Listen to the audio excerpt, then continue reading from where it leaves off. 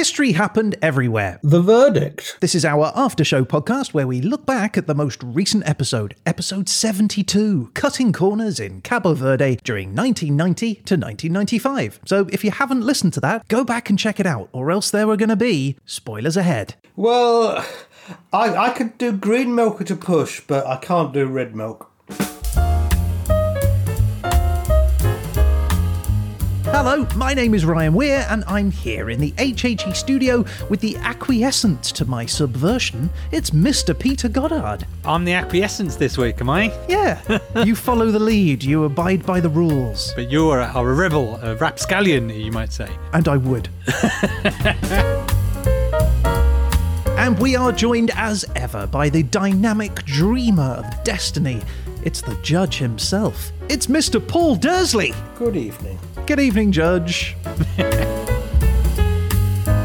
Now, Peter, I thought I would save some time this week by listening to the episode on double speed, but now I can't really recall anything you told us about, so would you mind reminding me in, let's say, 60 seconds? Well, if you're going to cut corners like that, you are going to expect to forget, but yes, I can do that. When would you like me to start? Do it now! We travelled to the Atlantic to the archipelago of islands known as Cabo Verde, aka Cape Verde. We discovered the island's interesting connection to American whaling and learnt their history that cut corners and skipped early man entirely, going straight to Europeans arriving. We learnt the story of the independence movement led by Amilcar Cabral, and we discovered the music of the islands, including Morna, as sung by Cesaria Evora, and the subversive Funana, performed to this day by bands including our new friends Grupo Pilon. As for cutting corners, well, we don't need to talk about that.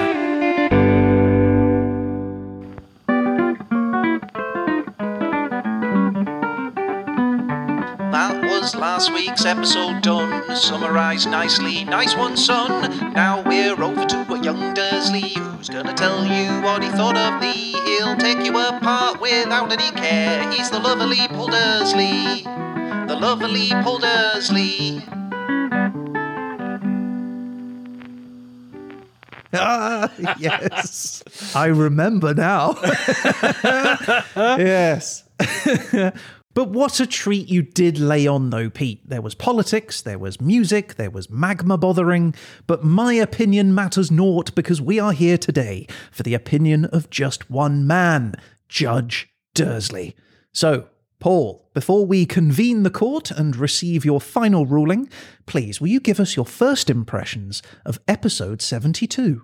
I think Macaronesia is an interesting set of islands. Oh, Macaronesia. Yes, it's one of those things that you don't really know about because you know of Micronesia, Melanesia, Polynesia, which are all in the Pacific. I have heard of all of those. Yeah, well, Madeira, the Azores, the Canary Islands, that sort of whole group of islands is given the name Macaronesia. Oh, I did not know that. I'm fascinated by Cape Verde. It's one of these places I sort of know the name of, and I'm sort of aware of it, but I don't really know why. And having listened to the episode, I still don't really know why I knew about it, but for some reason, Cape Verde is familiar to me. Yes, it is one of those things that you hear about, like Cape Verde, I suppose Cape Finisterre and various places like that. The Bay of Fundy, that's another one that I always like. For me, it's one of those places that you hear the name, and for me, my brain had made various associations, but they were all made up. They were totally, because of the name Cape Verde,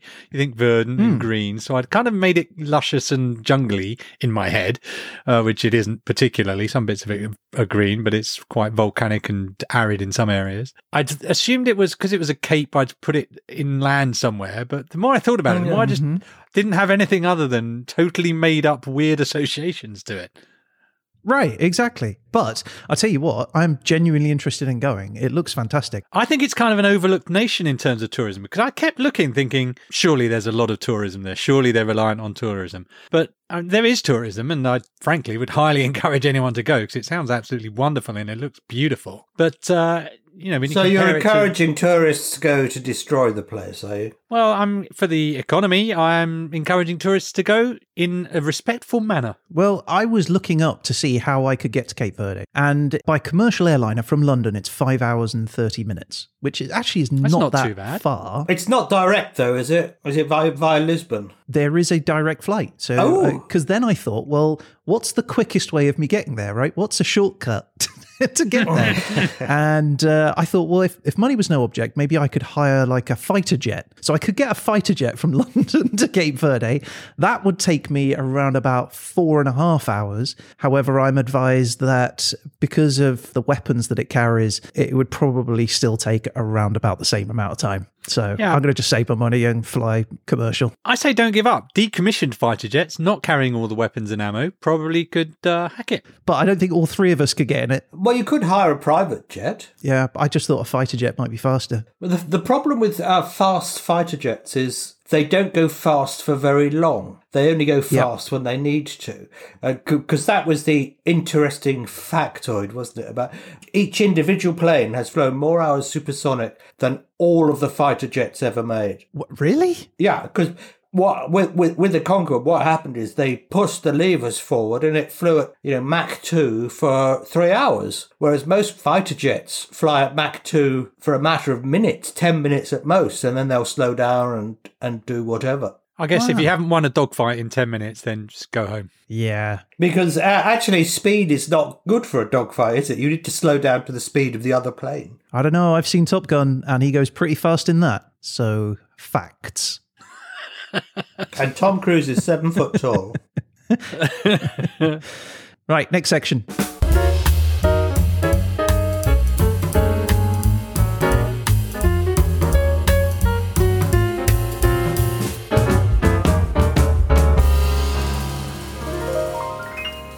So, Peter, talking of cutting corners... I'd rather we didn't. Yeah, I'm sure we're going to get to that later.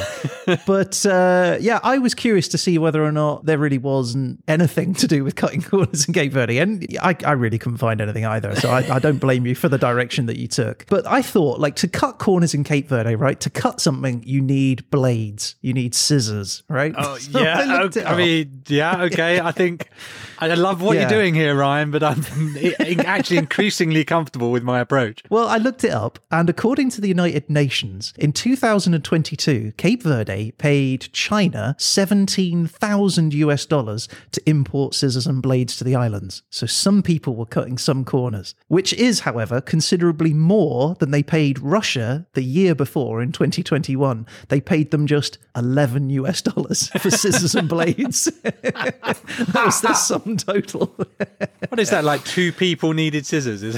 How does it get that? Who's even reporting on that? Yeah. But also, talking of shortcuts on the island, I then found a book called Folklore of the Cape Verde Islanders. This was written in 1921. And within it were some traditional methods for cutting corners. So I know it's not your time period or anything, but I thought I'd mention it anyway. So as an example, if a woman wants to get pregnant by a certain man, rather than simply wooing him and going the usual route of dating and such, she is advised that she should just wear his shoes. And if that doesn't work, also wear his coat. So hang on, what's the theory there? That by wearing his shoes, he will fall for her? Or by wearing his shoes, she will become magically pregnant and without having to do the courtship dance? I think you're trying to find some logic in something that clearly does not have any logic, but that is the advice. So I think there's some wisdom to that, because I think if someone took my shoes, I would approach them and say, "You've got my shoes." And that would be an icebreaker of sorts, wouldn't it? So, it is an icebreaker. Will you please stop wearing my clothes? I need you've these. taken my coat again. Can I have it back? And then suddenly you're in chatting and then you're married and you have children and bingo, it works. Another shortcut, if you want to avoid giving birth to a child with a humpback, is you should take... You say that like that was a big problem in the island.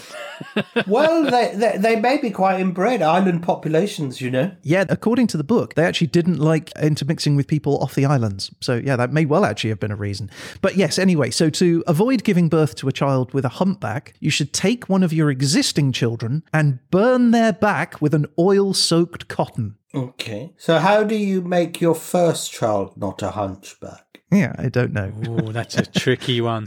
Shortcut here, another cutting corner. If you want to kill someone without getting your hands dirty, a good shortcut to doing it is to take the soil from one of their footprints, boil it, then throw it over a cliff, because soon that person will fall over a cliff. But a footprint, I'm sorry, but a footprint is a void. So you can't boil whatever's in a void. There's nothing there. Well, the footprint is the dirt, isn't it? Does the footprint count if you're wearing the shoes of someone you intend to get pregnant by? Well, that's where there is a flaw, because you don't know who he's going to end up. There's going to be some horny lady jumping off a cliff. So alternatively, if you want to bring some good luck for yourself, you simply need to go and get some beans. And what you do with these beans is you place them delicately in the eye holes, mouth and anus of a dead black cat and then bury it. And if you do that, you're going to get super good luck in pretty much every way. It's quite difficult to keep them in. You must have to push them in quite far.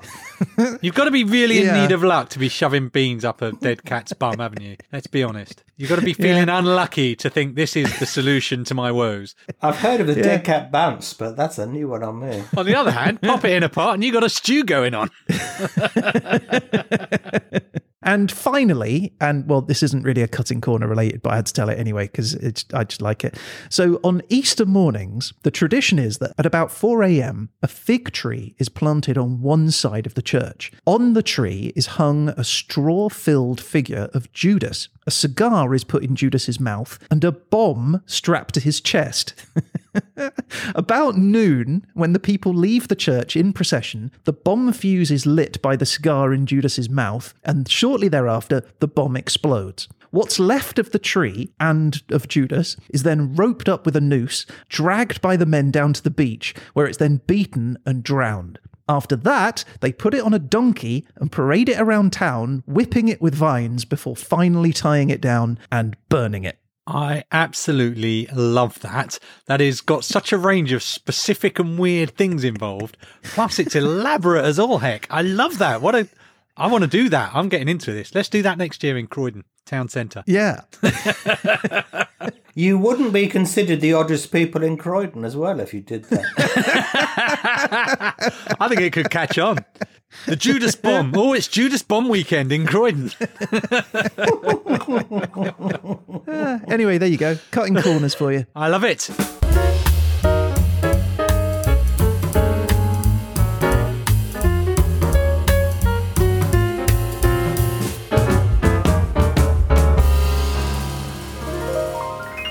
So, Ryan, I have some extra intel for you because you raised something that I found very interesting in the episode. Was it being chased by lots of people down a street? It wasn't, although I would be part of that crowd of people chasing you down the street. No, it was your desire to poke lava with a stick. Ah, yes. Yeah, it's like that childish thing, isn't it? You find a jellyfish on the beach or whatever, you just grab a stick, you want to poke it. Right. But I too feel the need to poke lava with a stick, Ryan. So I did say maybe there are lava poking tours. So I went online and I found, not lava poking tours in fairness, but I found a page about the nation of Hawaii, which as we know is a bunch of volcanic islands. And the page was entitled Fun with Lava. Yeah, okay, I'm in. One of the very first things it says is the basics. Bring a stick. No.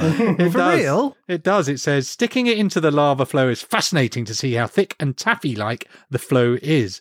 Some people think it's like water, and it can be, but most of the time it's like molasses.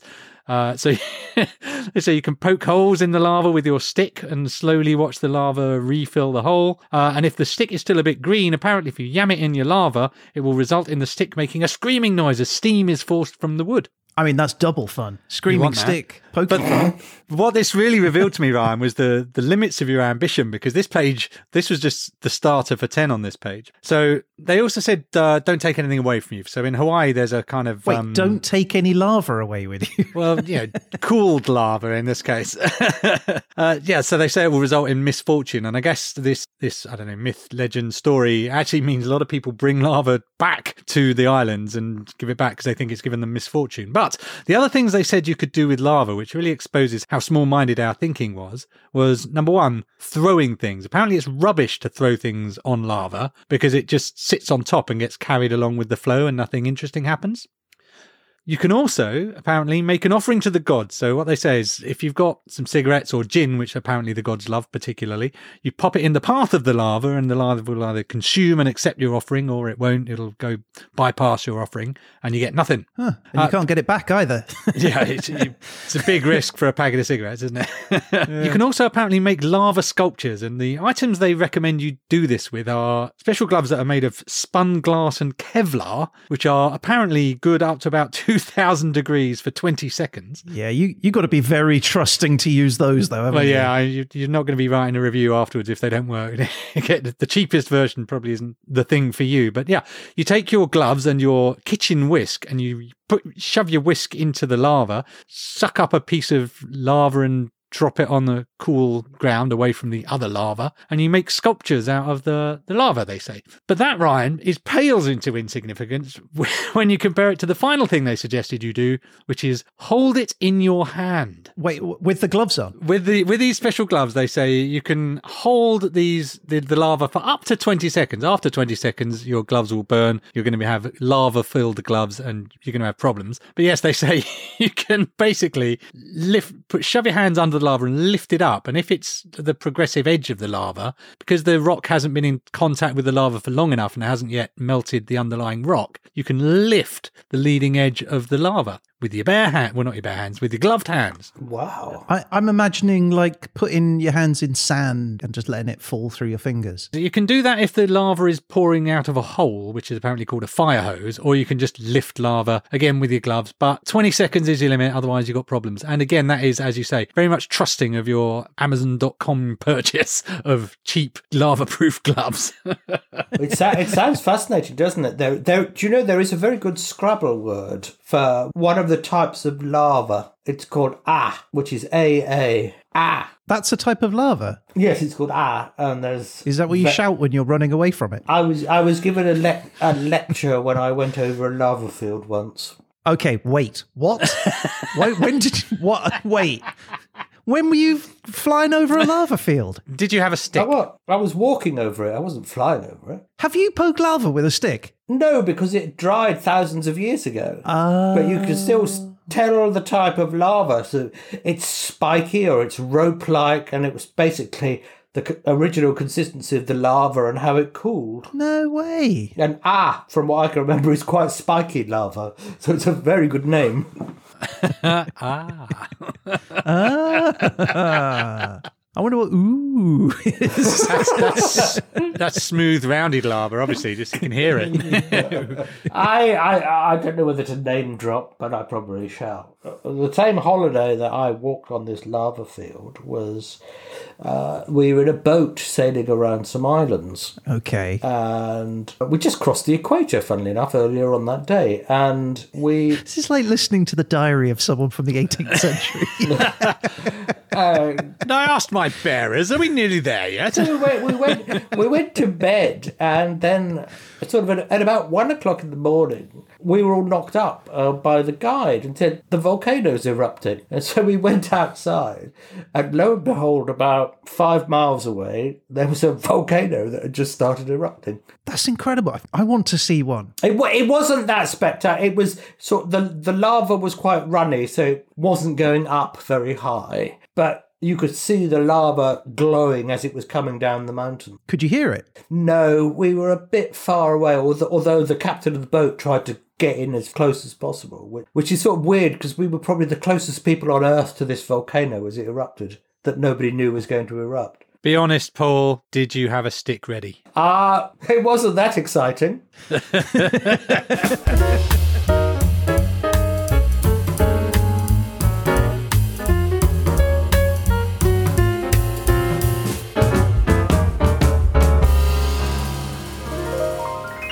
Now, we were talking obviously about Cesaria Evora, and I took the opportunity to listen to much of her works, and you can see why she is so famous. She's been featured on stamps, the 2000 escudos banknote, which is one of the largest of the banknotes, enough to cover the cost of a meal at a restaurant, or indeed a family grocery shop. She has an airport named after her. Granted, it is the third largest airport on the island, but still. She has a statue at the entrance of the airport and a mural in the main terminal. She has a sea slug named after her. called Agiris Evorae. That was less predictable. The airport I could have guessed, but the sea slug, Not a sea slug. came out of left field there, didn't it? Yeah, this sea slug, it's quite unique. It's notable for, one, eating sponges and having small needle-like spikes all over its body. So maybe this was somebody who didn't like Caesarea evora. But does the sea slug wear shoes? High heels, surely. So Madonna is a huge fan of Caesarea What, sea evora. slugs? Yes, The Madonna singer or loves the sea slug? So she visited Caesarea backstage at several concerts. In fact, Madonna was so inspired by her music that in 2017 she moved to Lisbon in Portugal to learn more about Cabo Verdean music. And from this, she drew inspiration for several songs, which she then included in her 2019 album, Madame X, which not only included the music, but featured several Cabo Verdean artists, including Caesarea Evora's longtime friend, percussionist, and backing vocalist, Mikora Paris. I don't want to be critical, but it's not a better place to go if you want to study Cabo Verdean music, perhaps Cabo Verde, rather than Lisbon. She could only get an EasyJet flight to Lisbon, I think. It was just... Yeah, I get it. Yeah, she's on a budget these days. But Caesarea Evora's perhaps highest honour is that she was made Knightess of the French Legion of Honour, which is the highest French order of merit. It's a bit like the Presidential Medal of Freedom in the United States or the OBE in the UK. It's certainly not the OBE. The OBE is a very minor thing. Oh, what is it? I thought that was a knighthood. Well, you're not a knight if you're made an OBE. It's a pretty low level award. I think the Order of Merit is the sort of the high award. Okay, I thought it was the OBE. Dang it, I've been holding out for an OBE. Sure, one of them will come your way soon, Ryan. You won't even get an MBE or even a BEM. Yeah, all right. Don't take all my dreams away. I'll be lucky to get my swimming certificate, let alone anything else. But yeah, so the French Legion of Honour, that was originally established in 1802 by Napoleon Bonaparte. It was a means of him recognising merit rather than perpetuating a system of nobility. But, here we are, 200 years later, it's still being given out. And I wanted to look to see what you have to do to receive the honour for, a friend. And you have to have 20 years of public service or 25 years of professional activity demonstrating flawless performance of one's trade. We could get it for podcasting, Ryan. We're just 17 years shy. I hope it came with a pair of shoes. Oh, here's your medal and a pair of shoes. So there you go.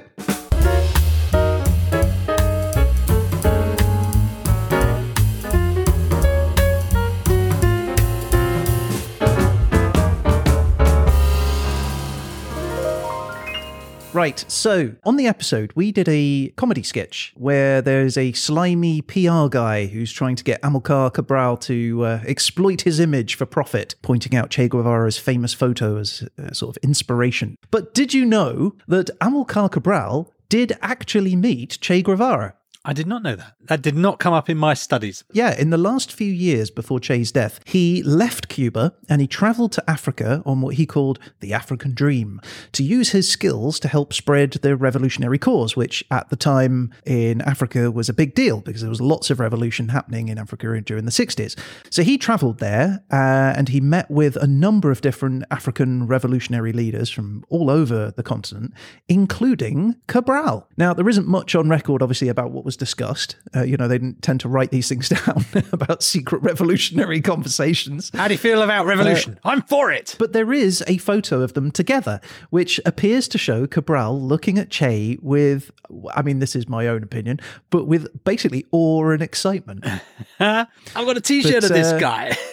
But talking about Che Guevara, I was then curious to know more about that famous image, the one that we talked about in the skit. And so I read up on how it came about, how the picture came about. And it all starts on Friday, March 4th, 1960, when a ship explodes in Havana Harbour. It kills more than 100 workers and it injures many more, including passers-by who rush to go and give help. So the next day, a funeral takes place, and present for this was Alberto Diaz Gutierrez, known simply as Corder. He was a photographer for the newspaper Révolution, and he was standing at the foot of the podium from which Fidel Castro, the leader at the time, was giving a speech. Now, Corder was looking through the viewfinder of his camera when suddenly, through the lens, Che Guevara stepped into view. By sheer reflex, he takes 2 photos, and just as quickly, Che steps back into the crowd of people. Back home, Corder develops the photos and is struck by the intensity of Che's look. So Corder crops the pictures and he sends the image with a few others over to the editor of Révolution newspaper. The editor looks at the images and decides against it. He publishes a photo of Castro instead, which disappoints Corder. So he decides that he's going to get his picture of Che Guevara and he's going to hang it up on his apartment wall instead, naming it Guerrero Heroica, heroic guerrilla fighter. So a few years pass, and an Italian businessman, Giacomo Feltrinelli, he knocks on the door with a letter from the president of Casa de las Americas, a think tank that is set up to help export the ideology of the Cuban Revolution. So Feltrinelli gives Corder a letter with a request for a photo of Che Guevara that the think tank can use. So Corder turns around, he points to the picture on his studio wall and says, yeah, this is my favourite picture of Che. Feltrinelli falls in love with it. So Corder gives him 2 prints of the picture, and when asked how much it's going to cost, Corder just says, look, this is for a good cause, so they're a gift. But it turns out to be a mistake, because unknown to Corder, Feltrinelli is a businessman and heir to one of Italy's wealthiest families. So Feltrinelli takes the prints and immediately begins selling posters of them. Millions and millions of posters. And when Guevara dies, Castro hands Feltrinelli a copy of Che's diary, which he then publishes with Corder's picture as the front cover art. All of this without any credit or mention of Corder. And so, for decades, Corder never earns a single cent from the distribution of his own photo. And even if he had wanted to be paid, Castro had declared that profiting from intellectual property was unrevolutionary anyway, and therefore had banned it across Cuba. So, Corder had to just sort of sit and watch for decades as his photo continues to just be given away for free and without any recognition. However, just before his death, Corder went to the High Court in London in a case to prevent Smirnoff from using the image in an advert for their vodka, and he wins, earning a settlement of $50,000, all of which he then donates directly to children's hospitals in Cuba. How about that? Keeping the revolutionary dream alive. Well done, my friend. Have you ever owned a Che Guevara t-shirt, Paul? Have I ever owned a t-shirt is a more logical question.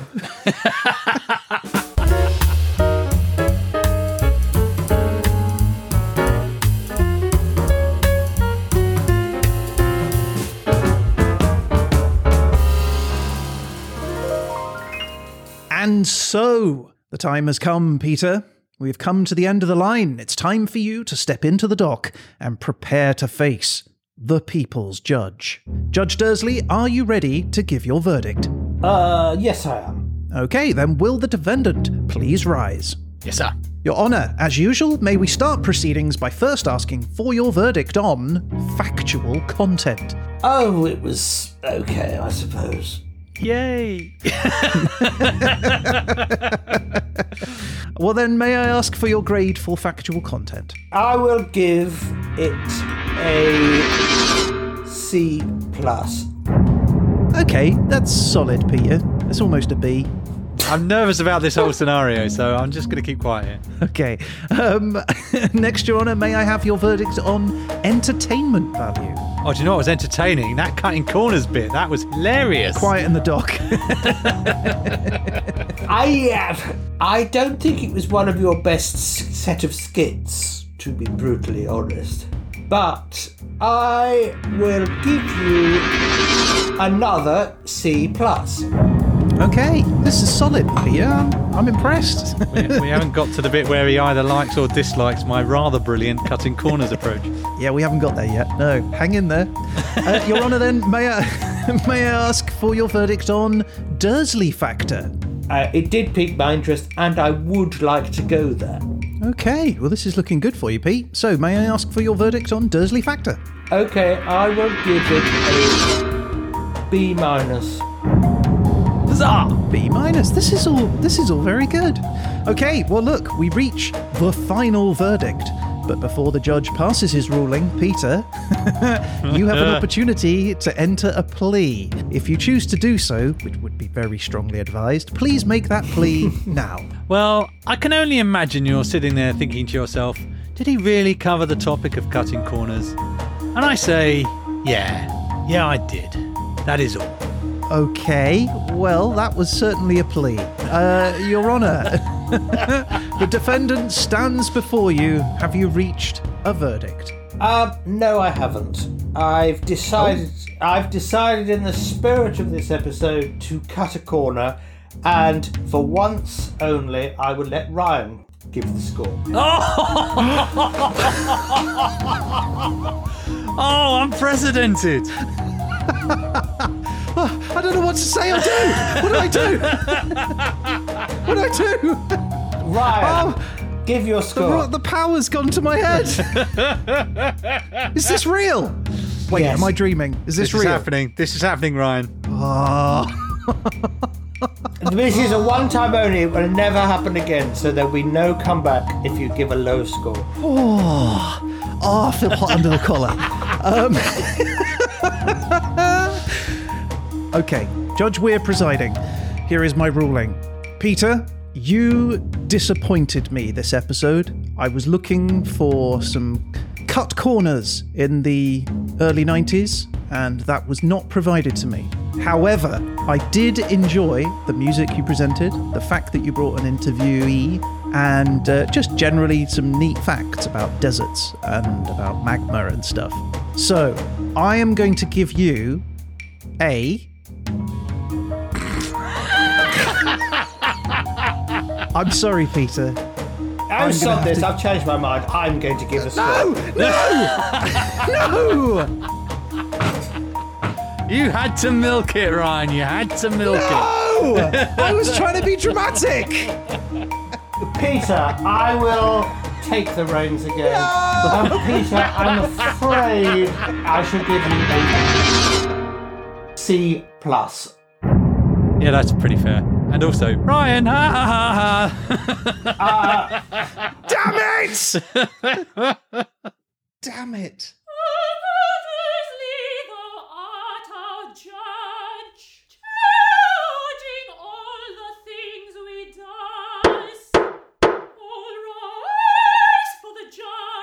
Okay, well, look, there you go.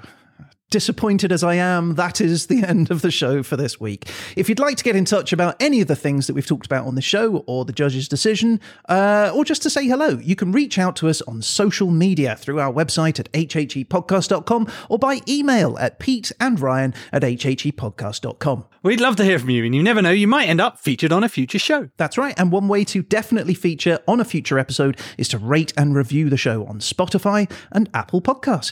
Your recommendation really does go a long way to bringing the show to new listeners. And if you're on social media, Mastodon, Facebook, Instagram, Twitter, even LinkedIn, you can find us at HHE Podcast. And if you subscribe to those, you'll get an alert every time we post any trivia, extra facts, pictures, that kind of thing. That's right, and we're going to be back again soon with our next episode, episode 73, Excrement in Scotland during 1600 to 1650. Well, that's going to be a shit episode.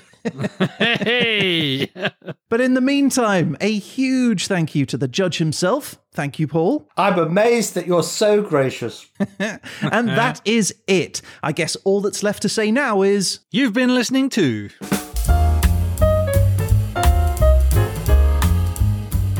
Something that did pique my interest that you were talking about is when you mentioned the Carnation Revolution. Ah, yes, this would be the revolution in Portugal, which, as a result of which, the change of government changed their policy from we will hold on to our colonies at all costs to, sorry, let's just give everyone independence. Well, do you know what the signal for that revolution to start was? A horn. It was when the Portuguese entry started singing at the Eurovision Song Contest that year, and that was that was the signal for the military to start the revolution. Wait, had they agreed that in advance, or was it just they heard it and went, let's all do it now? Spontaneous revolution triggered by Eurovision. It was agreed in advance. Clearly. That's So amazing. I mean, it's disappointing if you're a Eurovision fan, though, and you're in the army or whatever, and now suddenly you've got to not watch because you've got to go and do a revolution. it's disappointing if you're a Eurovision fan, full stop. I'd love to hear you being a judge on Eurovision. That would be amazing. That is not going to happen on both sides. I wouldn't do it, and I wouldn't be asked.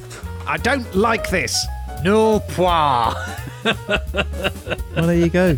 How about that? Eurovision started a revolution. Revolution of pop. Excuse me.